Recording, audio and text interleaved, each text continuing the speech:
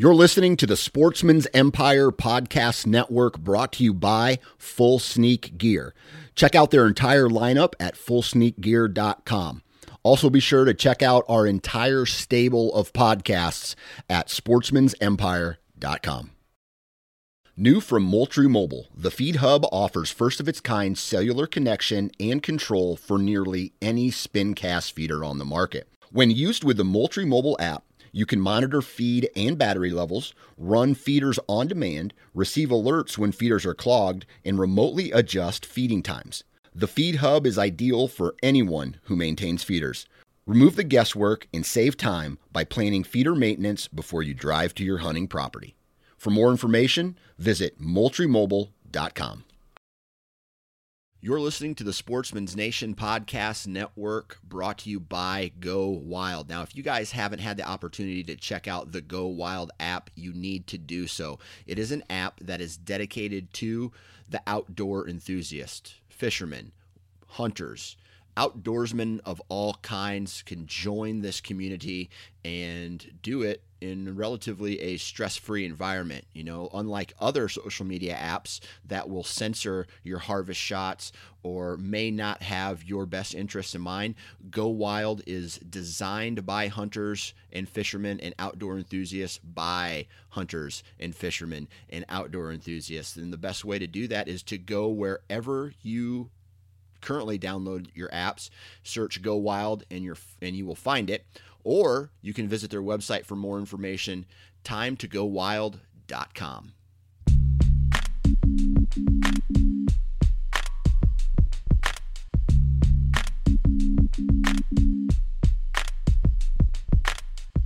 Welcome to the Nine Fingered Chronicles podcast, brought to you by Exodus Trail Cameras, the #1 podcast for bow hunting product information and hunting stories from across the nation. And now, here's your nine-fingered host, Dan Johnson.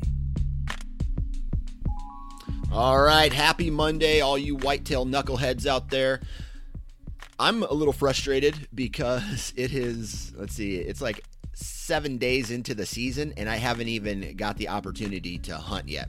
Now, I know a lot of that is probably my own fault, but with a busy schedule with 2 jobs, I have 3 kids and a wife who also has multiple jobs. Scheduling is a nightmare right now, and when I do get the opportunity to hunt, it seems like Mother Nature's throwing me a curveball. For example, Saturday morning and Sunday morning here in Iowa, I had the opportunity, that was scheduled, okay, get out, go hunt, and it was thunderstorming. And I don't know about you, but this early in the game, I am not going to jump into a timber, do a morning run and gun in the dark setup in the pouring rain with lightning striking all around me. I don't think that's a risk I'm willing to take at this point, so I haven't been hunting yet. That's going to change. It looks like there's going to be a break in the weather this upcoming Thursday, and I'm going to hopefully be able to get out that evening and jump into some, I'm going to be a little bit more aggressive in my approach this year, and I'm going to be hunting on a farm closer to the house, at least until my quote-unquote rutcation. So I'm going to be pretty aggressive on that farm, jump into some bedding areas, try to get downwind and get close to where I think some of these bucks are bedding, and I think that's going to allow me to see if there's anything sticking around, worth sticking around for on this local farm and on this public land that butts up to this local farm that I have. So the goal is to get aggressive, see what's in there, look for sign, and if it's not worth hunting, then I'm going to jump down to my main farm. That's quite a ways away from where I live, that I don't get the opportunity to hunt as much until the rut vacation, and start jumping into some of those places down there that have historically been good. Then jump into the rotation, right? Check the trail cameras and look for something that meets my goal or what I think is a good representation of a big buck in that area, and just go for it. So that's what's happening in my world as far as hunting is concerned.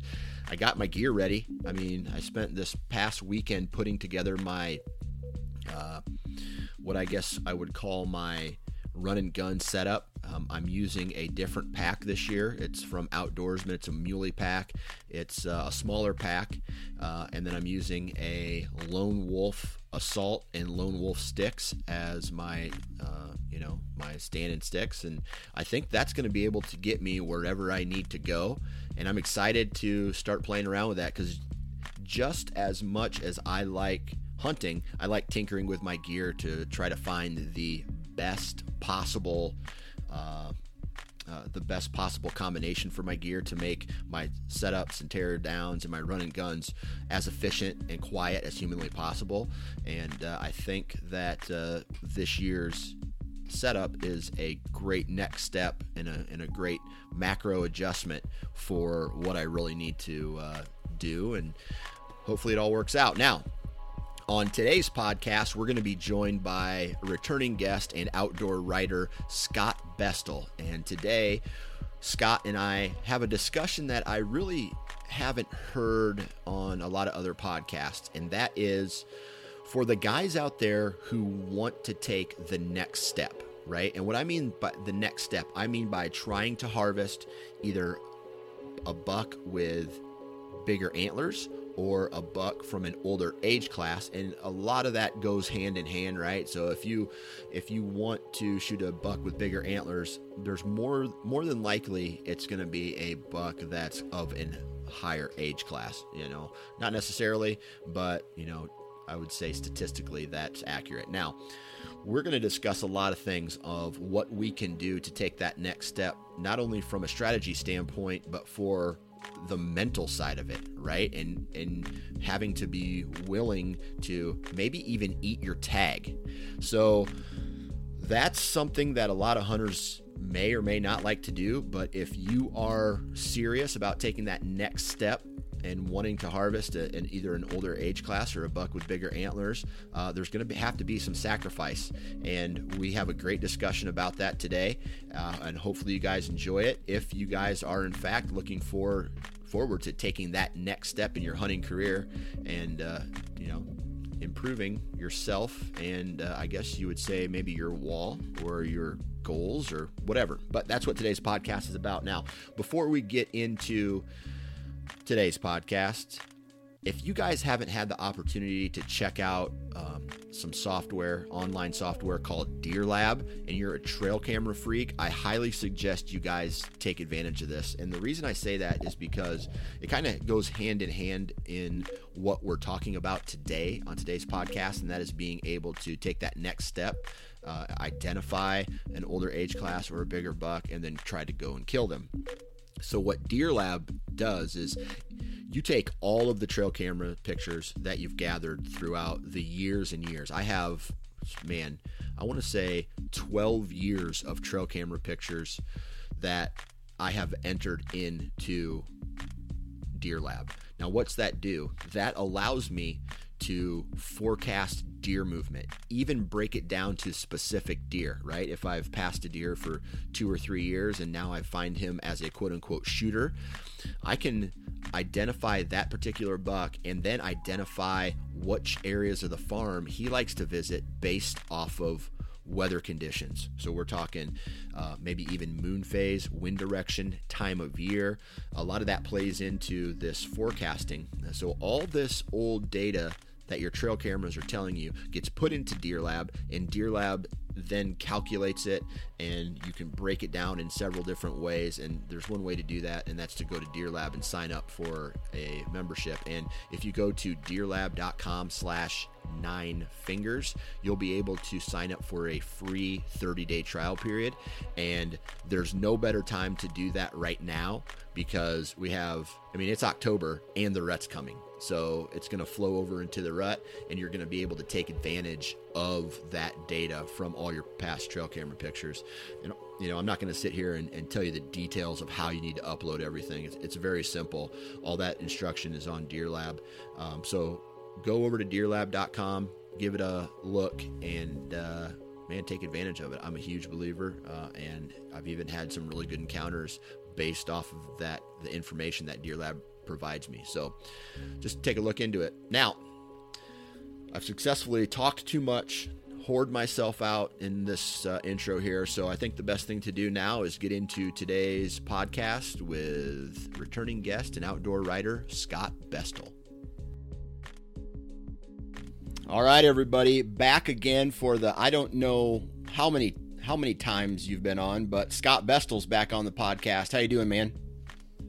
I'm great. How are you, Dan? Good to hear from you again. Yeah, same to you. Have you been out in a tree at all this year? Yeah, I have been. We opened here in Minnesota mid-September, so I've been out only 4 or 5 times, not a ton. It's just been kind of hectic work-wise, but, you slip out when you can. I was just out last night, had an awesome hunt. We had a big cool front come through, and I felt like I had to get out there, and I was glad I did. I saw a bunch of deer. So. Yeah. Have you ever seen that Kermit the Frog meme where he's looking out the window and the window's all wet, and it's something sad, but that was my life yesterday because I'm watching this cold front come through Iowa. I'm getting buddies text me. They're texting me, oh my God, the deer are moving tonight. And here I am with my 3 kids playing daddy daycare while the wife is out doing something. So and you felt like Kermit. Yeah. Yeah. Just woe is me type. Oh, shucks, Yeah, exactly.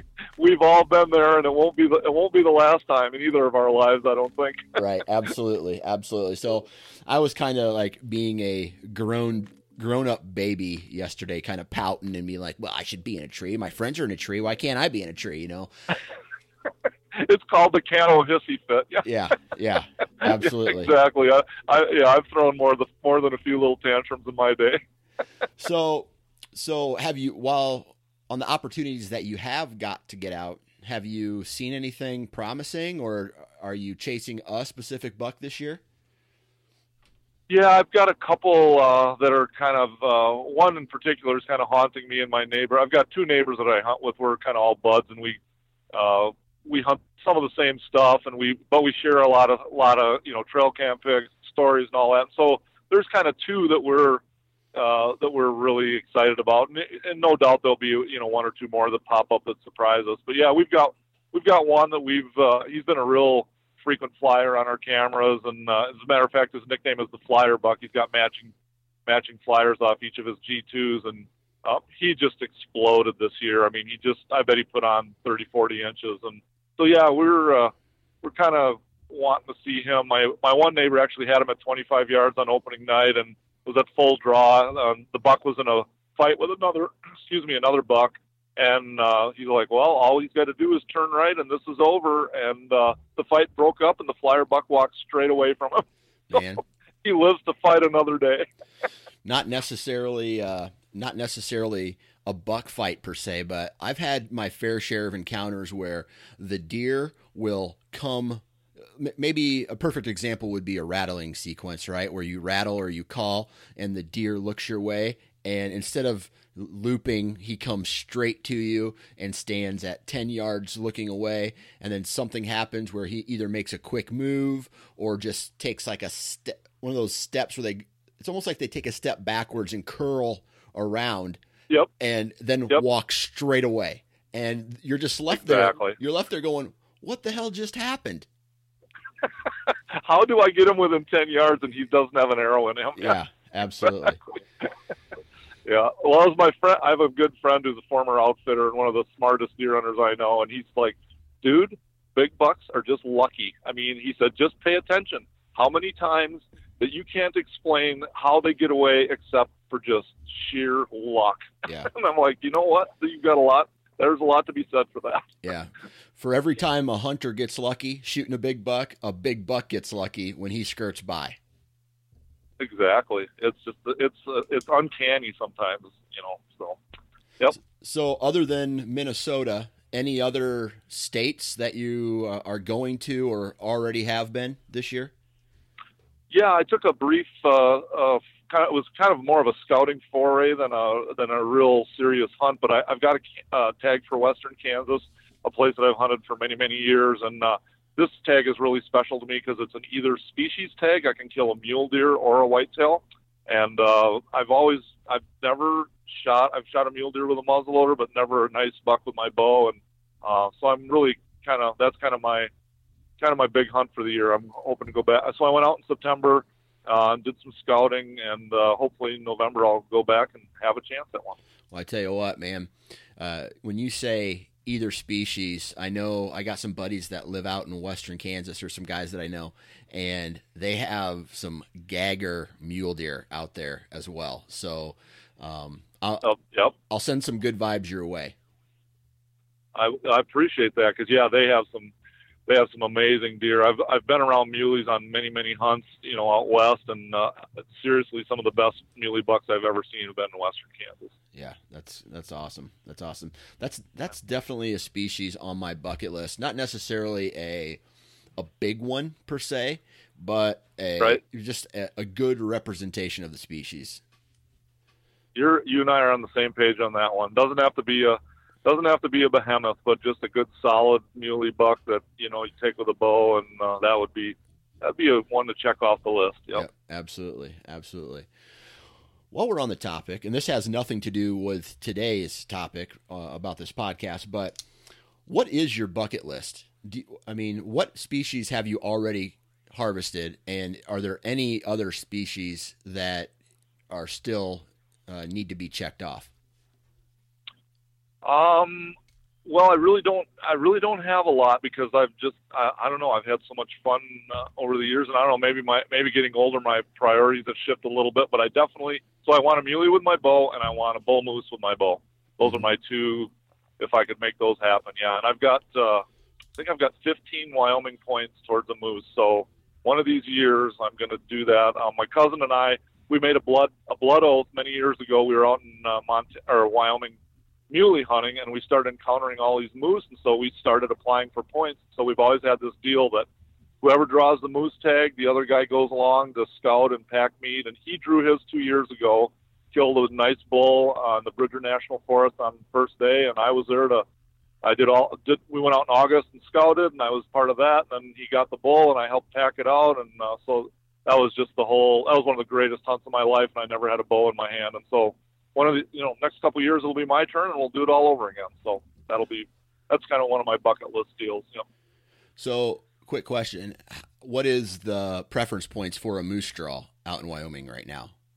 How many? This is it's so brutal. Yeah. So when we started, it was $7 a point, and you needed about 8 to 10 to draw one of the best areas, on the planet for Shiras moose.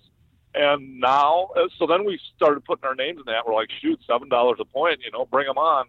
Well, we did that for about 4 years, and they raised it to $75 a point. Woo! and it's now up to, I think, well, he had 15 points when he drew his tag, and I'm at 15, and I could probably draw in a couple different areas. So yeah, it takes some time and money to rack that up. So. And then what's the tag cost? I think it's $1,500. Okay. Yeah, for a non-resident. So yeah, you got a couple grand just in tags, but it's an honest to goodness DIY hunt. We went out there in August, and we were on national forest and BLM the whole time, and finding good moose areas on our own, and did the hunt on our own. And so he had several $1,000 into it, but it would have cost a lot more with an outfitter, and we had the satisfaction of knowing we did it A to Z all on our own, which was pretty cool. Absolutely. Yeah, that is kind of cool. All right, so I want to talk about today's topic now, and that is for the guy or gal, the hunter, who has maybe harvested the same thing for the past 5 years or 10 years, and they're looking to make a jump either in age class or make a jump in antler size, right? So there's two scenarios here. One is, hey man, I've shot like 10 120-inch deer. I want to now look for a 140 or maybe a 150. The second scenario is, man, I kill these yearlings every single year. Now I want to kill a 3-year-old or a 4-year-old. And I want today's conversation to revolve around that. As far as what these hunters need to do in order to accomplish that goal. And then I think the best way to start is with this question. So, Scott, how many years have you been hunting? Ooh, boy. So bow or deer or just, total? What? Total. How many years have you been hunting? This will be 46, I think. Yep. 46 years. Okay. So that's great, because a lot of things, not only from a strategy standpoint, but from a thought process standpoint, has probably changed in those 40 plus years, right? Yeah, I think so. Yep. I hope so. I hope I've made some progress in a few areas, but that's So my question to you is, when in your hunting career, or maybe it was even before a quote unquote a career, right? Because you're an outdoor rider. Where in that line, in that 40 plus years, did you make a decision that it was like, man, I've shot enough of the same deer. Now I want to try to take a step up and kill a higher caliber deer? Yeah, I can remember that very vividly. It's a great question, and I think almost all hunters go through this at some point. But yeah, my cousin and I are like best friends. We grew up hunting together, and we were kind of known as like the buck slayers in our group, and so we felt pretty good about ourselves, but we were like 20, Right. And then we were talking one day, and I can remember two things really vividly. We were talking at one point, and we saw these deer on a cover of, I think it was Outdoor Life. It was a pair of really great bucks. They're running through the woods together towards the photographer. And my cousin turned to me and he said, wouldn't it be cool if we lived in an area that had genetics to produce deer like that? And I was like, yeah, that would be. And it's so funny. I laugh at that because we had the genetics. We were just killing our deer before they got big enough. Right. And so we made that realization, a couple years later. And then we were like, we've got all these bucks and we can fit all their antlers into a couple 5-gallon pails. And wouldn't it be nice to just have one where you could go, yeah, we don't need a pail for that one. Right. And so it was like, well, what do we do to get to that next level? And it was just clear to us. We just had to start letting young bucks walk. And, that sounds like such a duh thing right now, but we're talking, 1983 or something like that. Right. That was a long time ago. So we started telling our friends and our, the neighbors that hunt around us were like, we're going to start letting some of these bucks walk. And they were like, yeah, go ahead. And then we'll kill them, Yeah. I mean, that's where QDMA was back then, And but yeah, you make that realization where, okay, I've proven that I can kill basket rack 6 and 8 pointers the rest of my life. Now maybe I want to raise the bar a little higher. Yep. So you said let them walk. And that's, for me, when I made the decision to, I haven't harvested a lot of deer with my bow. Right? I've only been seriously hunting for 12 years, right? And 2006 was my first year of jumping 100% into bow hunting and being aggressive with not only strategy and tactics, but like what I really wanted to go after. And a lot of people find that, like, you say, hey, I want to let some of these walk, but that becomes almost like the razor's edge, right? You're going to fall one way or the other, and you're going to fall hard because that first deer that comes in, something that you're completely used to and you've taken for the last 5 years, that first pass, for me, I know it was really hard. So you bet. For me, either share on a couple of your experiences or maybe even talk to us about what someone can do to maybe make those first couple passes easier. Yeah. Well, it's a great question. And man, I tell you what, this plays out in so many different ways for different people. I mean, I've got another cousin and he's just about as old as I am, so about as old as dirt. And he just cannot, he shot some good deer in his career, but he just cannot abide the fact of eating a buck tag every year. He just can't get over that. And for me personally, when I realized that, the season can close and my buck tag can sit there unpunched. And the next day I'm going to get up and the sun's going to shine. I'm not any less of a deer hunter. Yeah. It's almost like, for me, it was like, I'm going to, instead of hanging my hat on the one, mediocre buck I killed. I'm going to hang my hat on how many I let walk. And I know that was another thing that my friends and I sometimes, would share, was like, boy, you should have seen the one that I let pass today. And it was so cool to watch him do this and that after he walked past my gun or bow. And that kind of became like a point of pride in itself. And so yeah, you just have to kind of sit down and have a talk with yourself and say, hey, killer, it's okay to let one go once in a while, and it's okay to let a whole bunch of them go. Yeah. And you just, to me, the caveat or the bone that I would throw people that are trying to make that first step is you're going to learn things about buck behavior way more. You're going to learn more about bucks by just watching bucks and not killing them. Absolutely. And little bucks will teach you things about big bucks that are going to come in really handy later on. And I mean, you know how it is. I mean, when a buck walks in there into your wheelhouse and you want to, run an arrow or a bullet through them and watch them pile up, I mean, the lesson stops as soon as that shot is made. And man, I tell you what, you let that deer go by and, he makes a scrape or he chases a doe or he interacts with another buck or he beds down. I mean, there's a million different things that he can do. And all those things go into your little hopper of tricks of, oh, I've seen a buck do this before, Yeah. And I tell you, that was a big thing for me to finally make that realization. I'll give an example here. And this was like, 4 or 5 years ago. I made the decision that I had 2 bucks on trail camera coming through this pinch point, and one of them I was going after, and another one, it's one of those bucks where you're like, please don't show up because I don't know if I have the willpower to not shoot you. You know what I mean? Oh my gosh! I thought, yeah, absolutely. Go ahead. Yeah. So I end up passing this buck, right, and this buck taught me a lot about buck behavior, like you just mentioned, because what he did when I was in a pretty aggressive position to where anything that got by me had the potential to bust me, right? To bust me. Mm-hmm. But I had the advantage if they came. They both, or that one buck came from this direction. I let him pass, and I watched him get downwind of me and in a way bust me.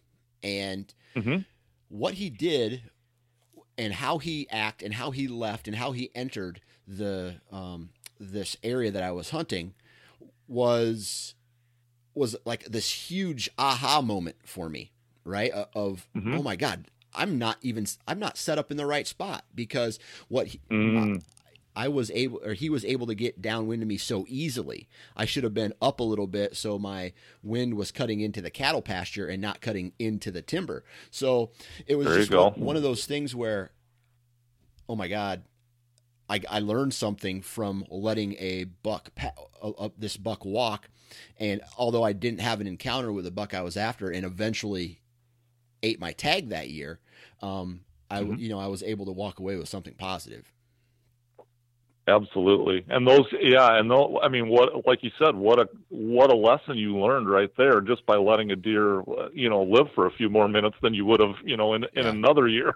Right. I had one too. In fact, one of the biggest bucks I've ever shot with a bow.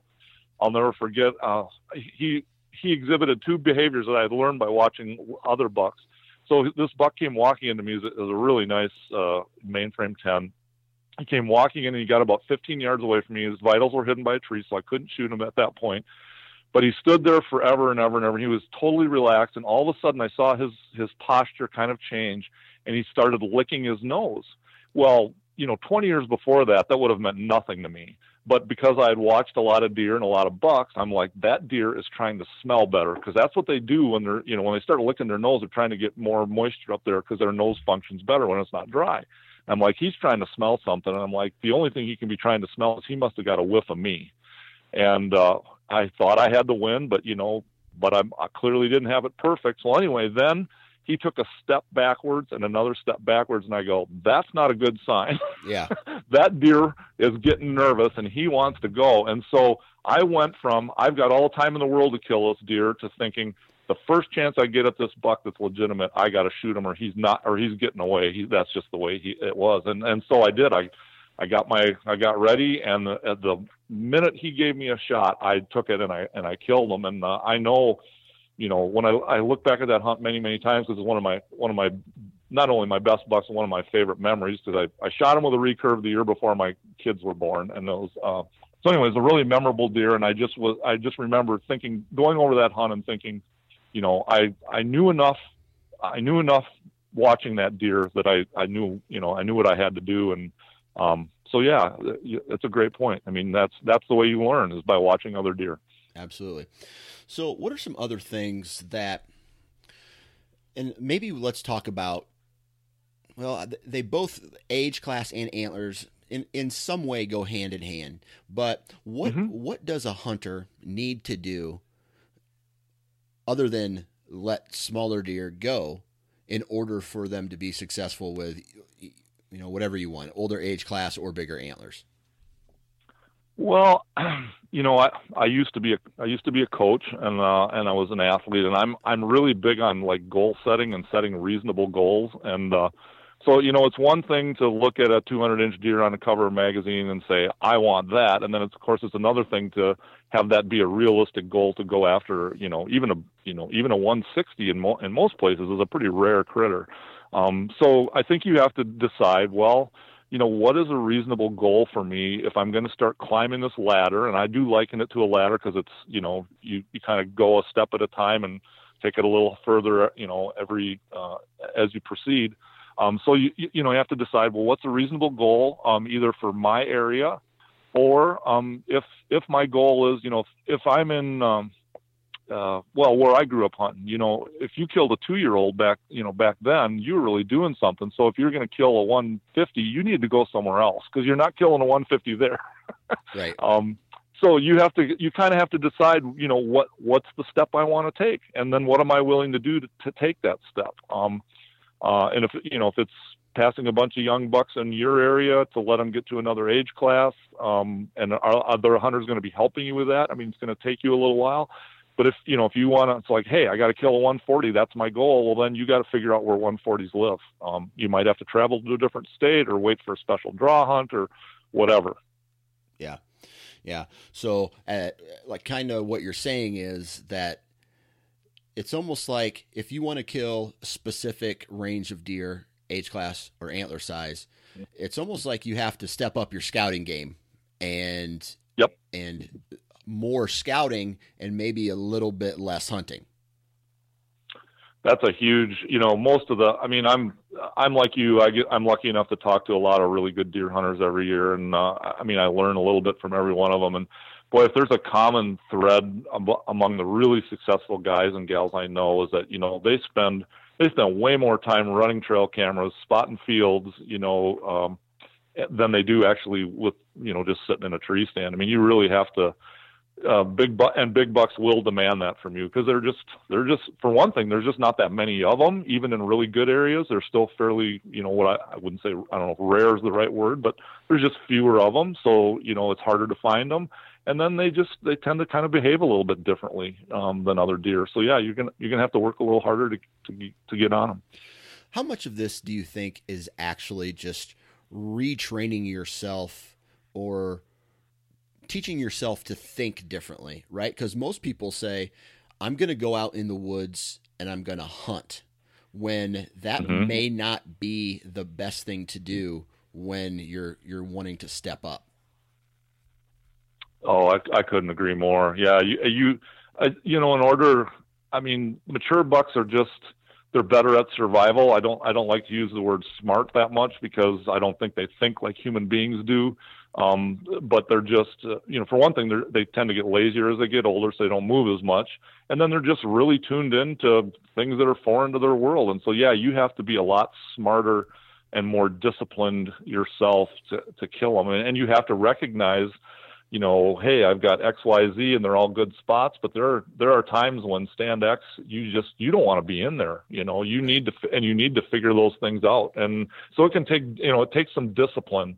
And I think, you kind of alluded to it. It's more of a question of hunting smart and not hard, Right. Now, we often hear I don't know, high quality hunts, right? And that would be, we talked about cold fronts coming through, right?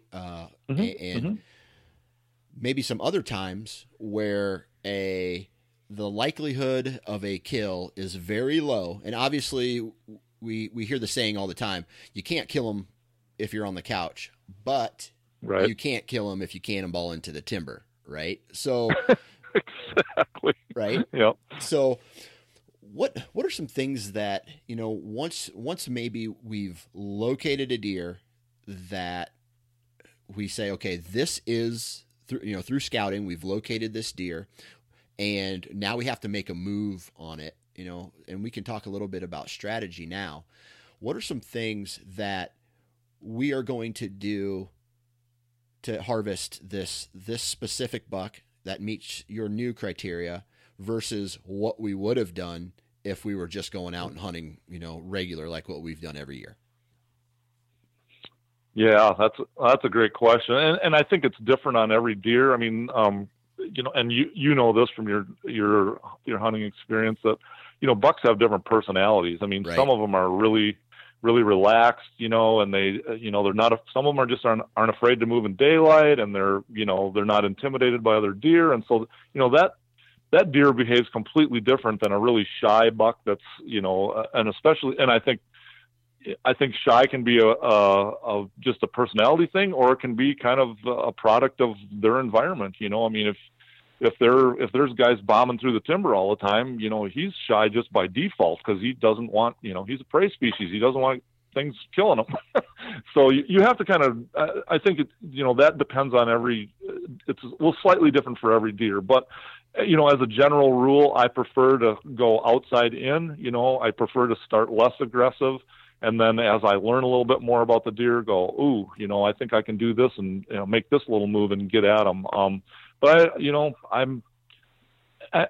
think it's a mindset thing.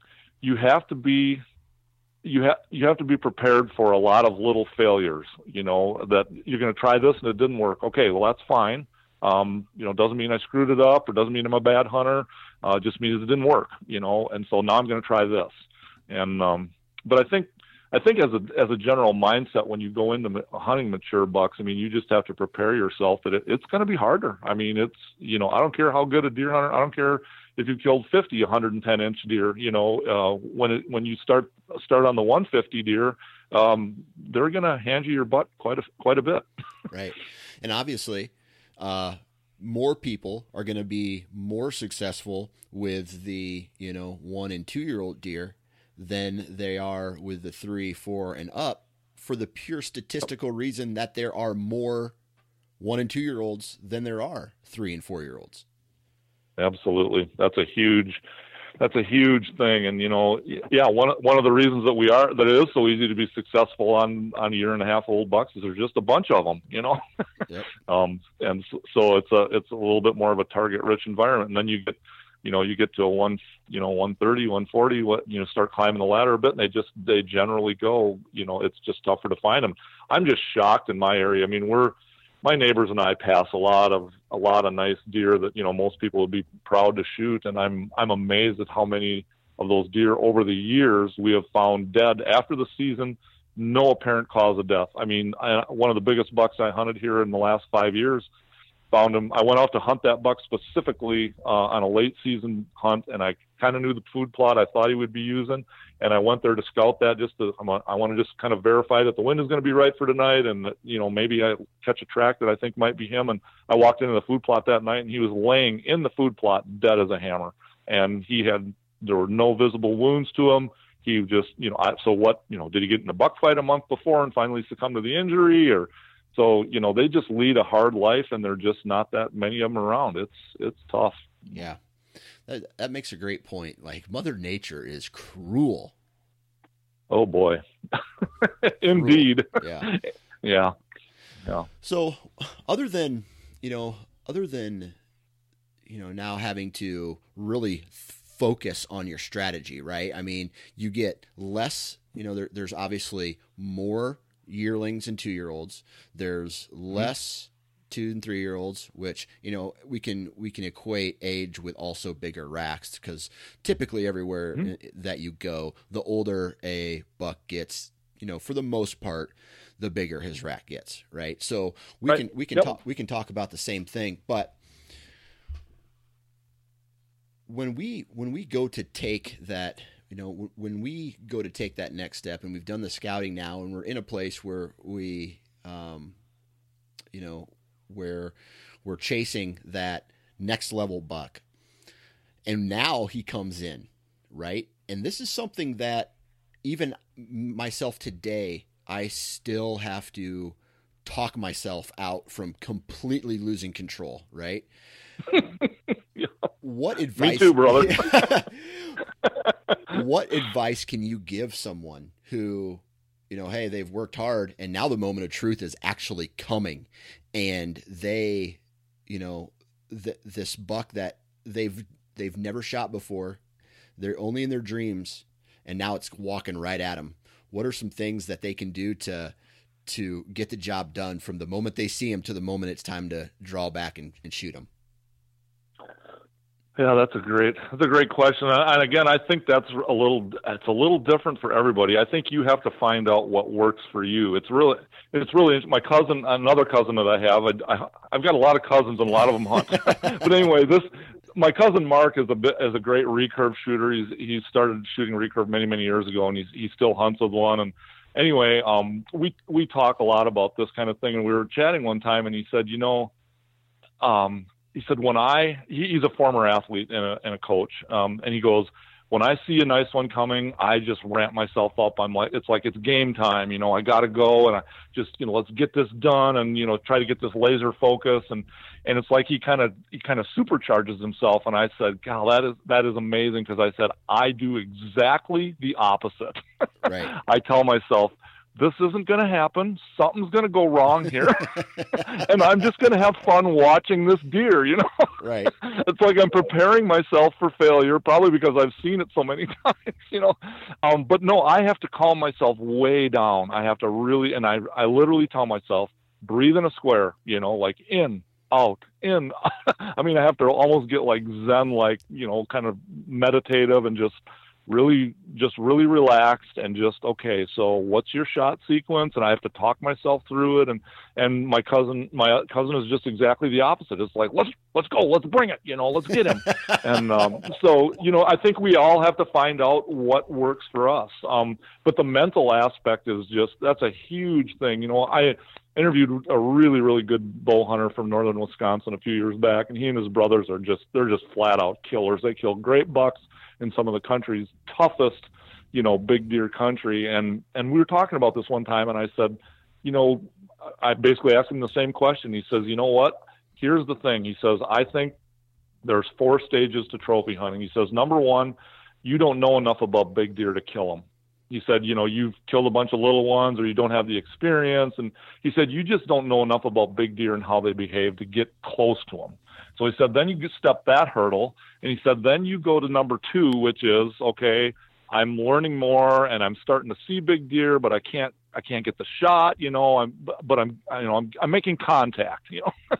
And then stage 3 is you're getting them in your wheelhouse, and you just can't get it done. And he said, this is the absolute hardest stage to get through, because you have to look in the mirror and go, buddy, it's you're screwing it up.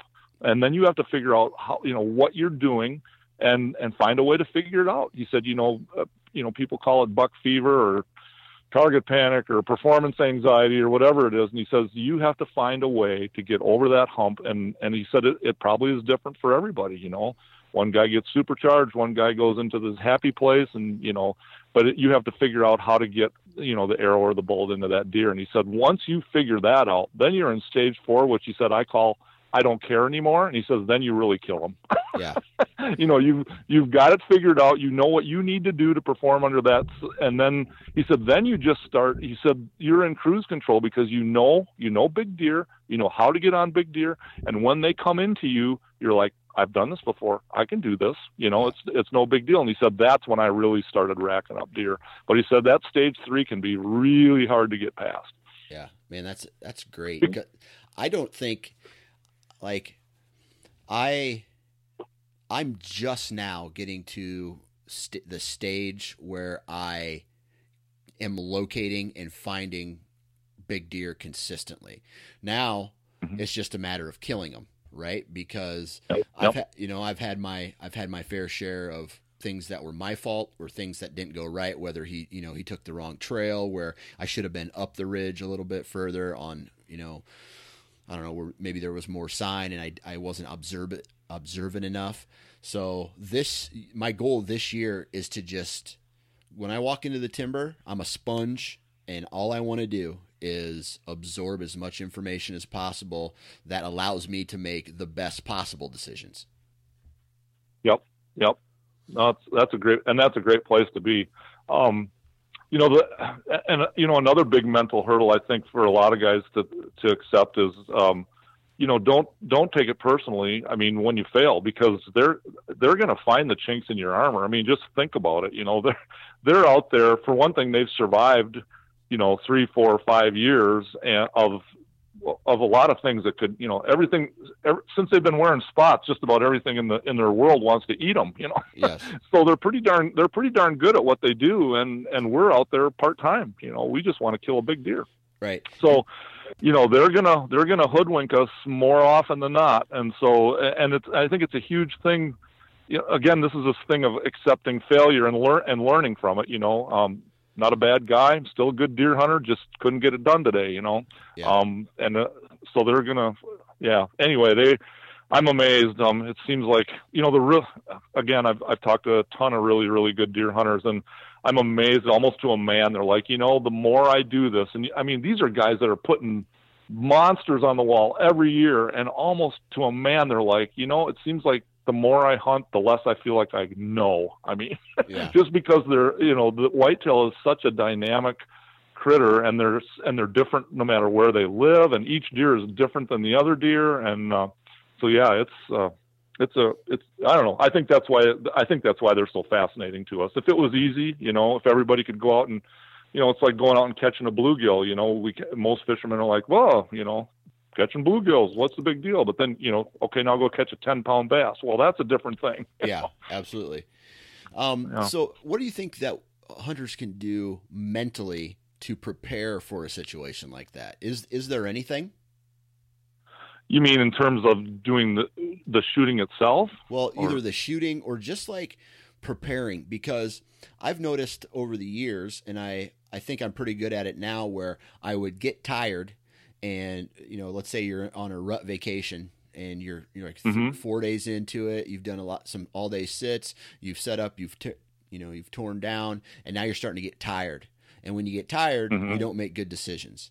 So right. Is there anything that we can do preseason or postseason or any time of the year to prepare us for this new thought process that we're about to undertake?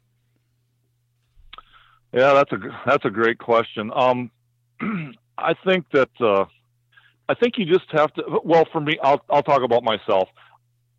It's really important for me to always remember that this is about fun. I want it to be fun. I want to enjoy it.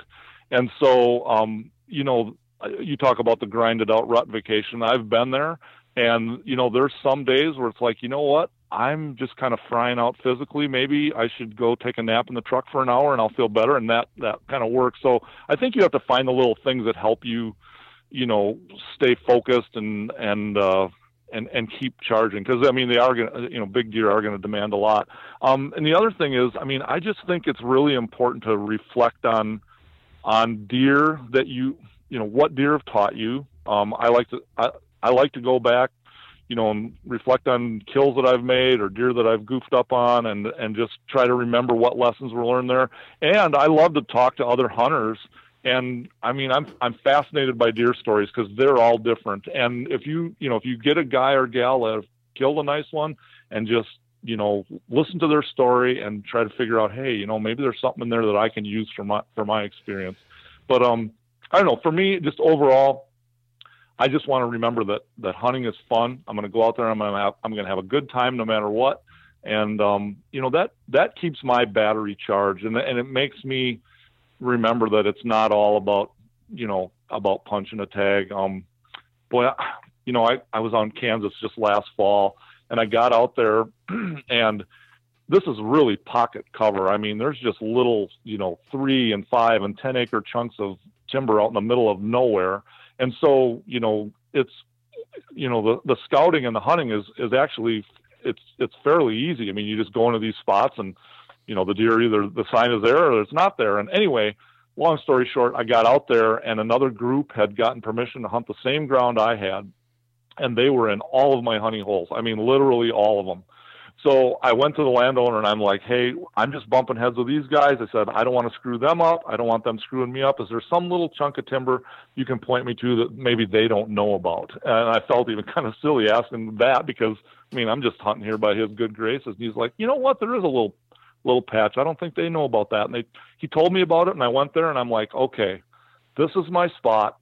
And I've got 3 days left in my hunt, and I'm just gonna have a good time here because my only other alternative is going home. I mean, all my honey holes they've got guys in them, Right. So I just settled in there, and I thought, well, I'm alone. I'm having a quality hunt now. This is good. The buck sign wasn't that great, but I'm like, hey, I'm in Western Kansas. I'm not working, and I'm gonna have a good time. And on the very last morning of my hunt, I rattled in 100 and I don't know, he was pushing 160, but anyway, I rattled him in and I shot him. I'm like, holy cow, I didn't even need that, but thank you, So, that's awesome. Anyway, so you've got to enjoy the process, I think is the big thing. If your total value of the hunt is putting your hand on a big old chunk of bone, I would argue maybe your priorities aren't in the right place. And I think you're going to put your hands on a whole lot more bone if your priorities are right. If you're intent on learning about deer, I'm becoming a better hunter, and I'm becoming a better, killer. I mean, because that's what you got to do. You got to learn how to kill deer efficiently and come through in some pretty high pressure situations. And that, if you focus on those 3 things, then the big antlers in your hands are going to come. Yeah, that makes a lot of sense. I just hope that my goal is to take everything that you basically described there, and like that's what I want my season to be like. I want to really focus on not being in my cubicle at work, and because that cubicle, man, it drains you, and sitting in a tree stand is the opposite. It energizes me, and I feel great when I am out in the woods, and that's what I really want to focus on, along with all the other stuff, right? The being a sponge and really focusing on scouting and being observant and just watching what deer do. And I think that, of all the things that you said, if a guy can follow that and have the willpower to see it through, I definitely think that they could run into some, like one of, potentially their biggest deer ever. Now, some parts of the country, right, you're not going to find a 140 class deer. You're just straight up not going to find it. So I grew up hunting them. Yep, absolutely. So to those guys who maybe want to start thinking about, they come to the realization, hey, if I want to kill this caliber of deer, I got to leave. I got to go someplace else. What are some of the first things that they need to do to, I guess, find that next place that they need to go? Well, for me, it was talking to other deer hunters, and what? It's funny because a lot of times it's natural. It's kind of human nature to be jealous or standoffish around somebody that's or in awe of somebody that's really successful. And I would say, quit that. Right. And just go up there and talk to them, because it's amazing how many, really successful deer hunters, they're happy to talk about what they do and where they do it and how they get it done. And one guy that has become a great friend of mine, we live in Minnesota, and the Iowa border is only, half hour, 40 minutes away. And my friend Bob was killing some great deer down there, and I knew it was on public land. And I just said to him one time, I said, I hate asking you this, but could you just give me like characteristics of the public spots you're killing these deer in? And he's like, why don't we just take a drive? Yeah. I'm like, what? But he was like, hey, man, we're only going to draw this tag every 4 years, and we're not on the same, we're not on the same schedule. So he said, I'll just show you the places I hunt. And he did, and I had some great hunting there. So it's not always that easy, but do your research. And sometimes the best research you can do isn't with a record book or a magazine article. It's just talking to other guys and gals and figuring out what to do. And again, I think you have to set a reasonable goal. If I want to kill 140-inch deer, where are the places that have those deer, and what am I, do they offer an opportunity? Is it public land? Is there a draw hunt? Is there, if you want to go outfitter, some people are totally happy to do that, and I don't begrudge that one bit. But if you're going to do it on your own, it's obviously going to take a little more legwork and research. Absolutely. Yep. All right. Any final thoughts, or maybe something that we didn't cover that needs to be covered about taking that next step and shooting a better buck than what and that's I don't know if is it subjective? That's the word, right? It's subjective to what is a better buck, because everybody's idea of that is different, right? So when we talk about this, it's all about what you are thinking, right? What you feel is a better buck. Is there anything that we missed, or maybe needs to be taken into consideration when trying to take that next step? Yeah, Dan, I think that's the last point you brought up is huge to me. It's very dear to my heart. And I'm, being an outdoor writer, I'm guilty of this. So magazines and TV and the internet and have kind of got some of our visions kind of cattywampus on whitetails, and we see guys killing a 150 or, on TV, or we see, I did a story just a couple of years ago called the 200-inch Club about, guys that had killed more than one 200-inch deer. And I'm like, this is just bizarre. This is like talking to, like interviewing rock stars, because they don't live like most of us do. So yeah, it's huge to me to keep it in perspective. The guy, and I sincerely believe this, the guy in Pennsylvania that kills the oldest buck in his neighborhood every year, and I don't care what it scores, he's done something huge. I don't care what the record books say. I don't care what the, inches of antler say or whatever. We have to decide what our goals are and have them realistic. It's really interesting. I've known Mark Drury for many, many years. We kind of got into the industry about the same time, and we were chatting one time. I was interviewing him about big deer, and obviously he hunts for and kills some whoppers every year. He said, I don't care if it's Southern Iowa, North Missouri. He says, I go all over the place. And he said, you get 150, 160-inch deer, that's a hard critter to find. And my jaw just dropped, because I'm like, this is a guy that's, has killed a 200-inch deer. And, I just did a late season story on him, and his biggest late season buck is 191. I've never even seen a 191. Yeah. But he said, hey man, 150 inches, that's tough to find, so it was a good reality check. And I think we all need that, when we talk about hunting the quote unquote big buck, well, define big. What is it? The thing that nothing breaks my heart more than a guy that shoots a deer and then says, oh, he could have had another year. Or what if he had that G2 it's like, no, that's the deer. Yeah. That's him right there. Yep. He grew what Mother Nature gave him, and you decide to take him, man, embrace it, be proud of it. And, if you want to set the bar higher next year, up to you, but don't feel bad about that one, because that's the one you picked, Absolutely, man. Absolutely. And if you shame someone for killing that deer, shame on you. Yeah. That's another major pet peeve. I can't stand that. Don't ever question what somebody else decides to shoot. That's not your business. That's their business. Absolutely. Absolutely. Yep. And the good thing about that is on my social media pages, and this is I guess a reflection of the people who follow me, is I haven't seen a lot of that. I haven't, and I think it's going down in some way throughout all the social media. I agree. All the social medias where I think the message of go do what you want, shoot what you want, be happy with what you harvest, and be like, and for you, the person who didn't kill that quote unquote small deer, be happy for them, because if they're happy with it, then it's a win for everybody. Absolutely.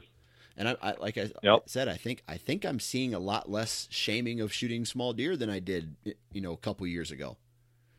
I agree. I mean, I don't have my fingers on the pulse of that real type, but I agree. I think people are starting to get kind of a reality check. I think with the popularity of whitetail hunting and then hunting mature whitetails, it kind of started, I would say, late 80s, early 90s, and it just kind of built and built and built and built and built. And then I think we kind of got to a point where everybody was like, okay, it really, realistically, it can't go a lot higher. And so now I think it's kind of, and, those things tend to kind of self-adjust. And boy, I hope that's the case, because, I mean, holy cow. I mean, hunting deer, it's not curing cancer, so it's not important. It's just fun, Right.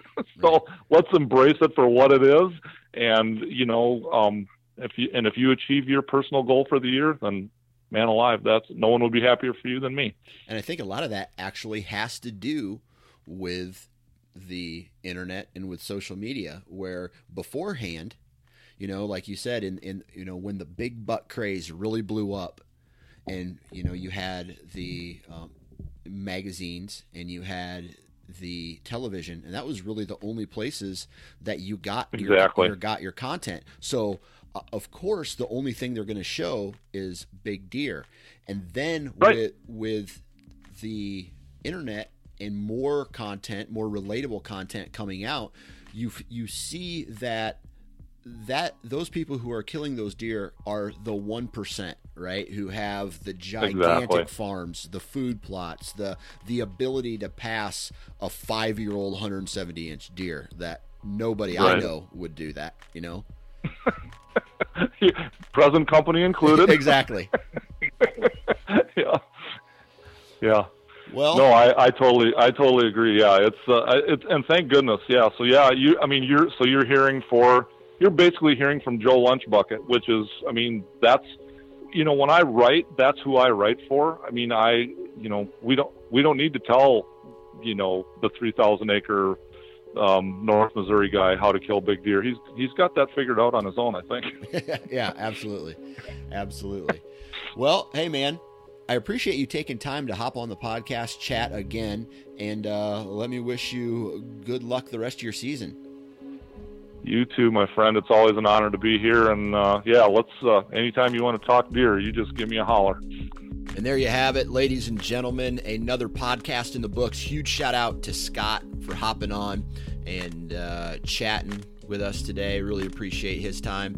Huge shout out to each and every one of you who has made this podcast and the Sportsman's Nation what it is today. Go check out all the social media. I mean, there's a ton of community type stuff that goes on not only the Nine Finger Chronicle Facebook page and Instagram pages, but the Sportsman's Nation Facebook page and Instagram page as well. Sign up for that. Huge shout out to the partners of this podcast: Exodus, Wasp, Lone Wolf, Deer Lab, Prime, Ripcord, Ozonics, and Hunter Safety System. I'm telling you guys, if you haven't had the opportunity to go out and support those companies, please do so. It would mean a lot to me because they support this podcast and this network, and I really appreciate that. That's big to me. So I don't know what else to say. Thank you. It's the rut. I mean, the rut's coming. I can almost hear it in the distance. It's like a train. It's like this slowly moving train. And by the time it gets to you, just as fast as it gets here, it's gone. So take the proper precautions, prepare for it the right way, be safe. And if you're going to be in a tree, our friends at Hunter Safety Systems are reminding you to please wear your damn safety harness. Have a good week.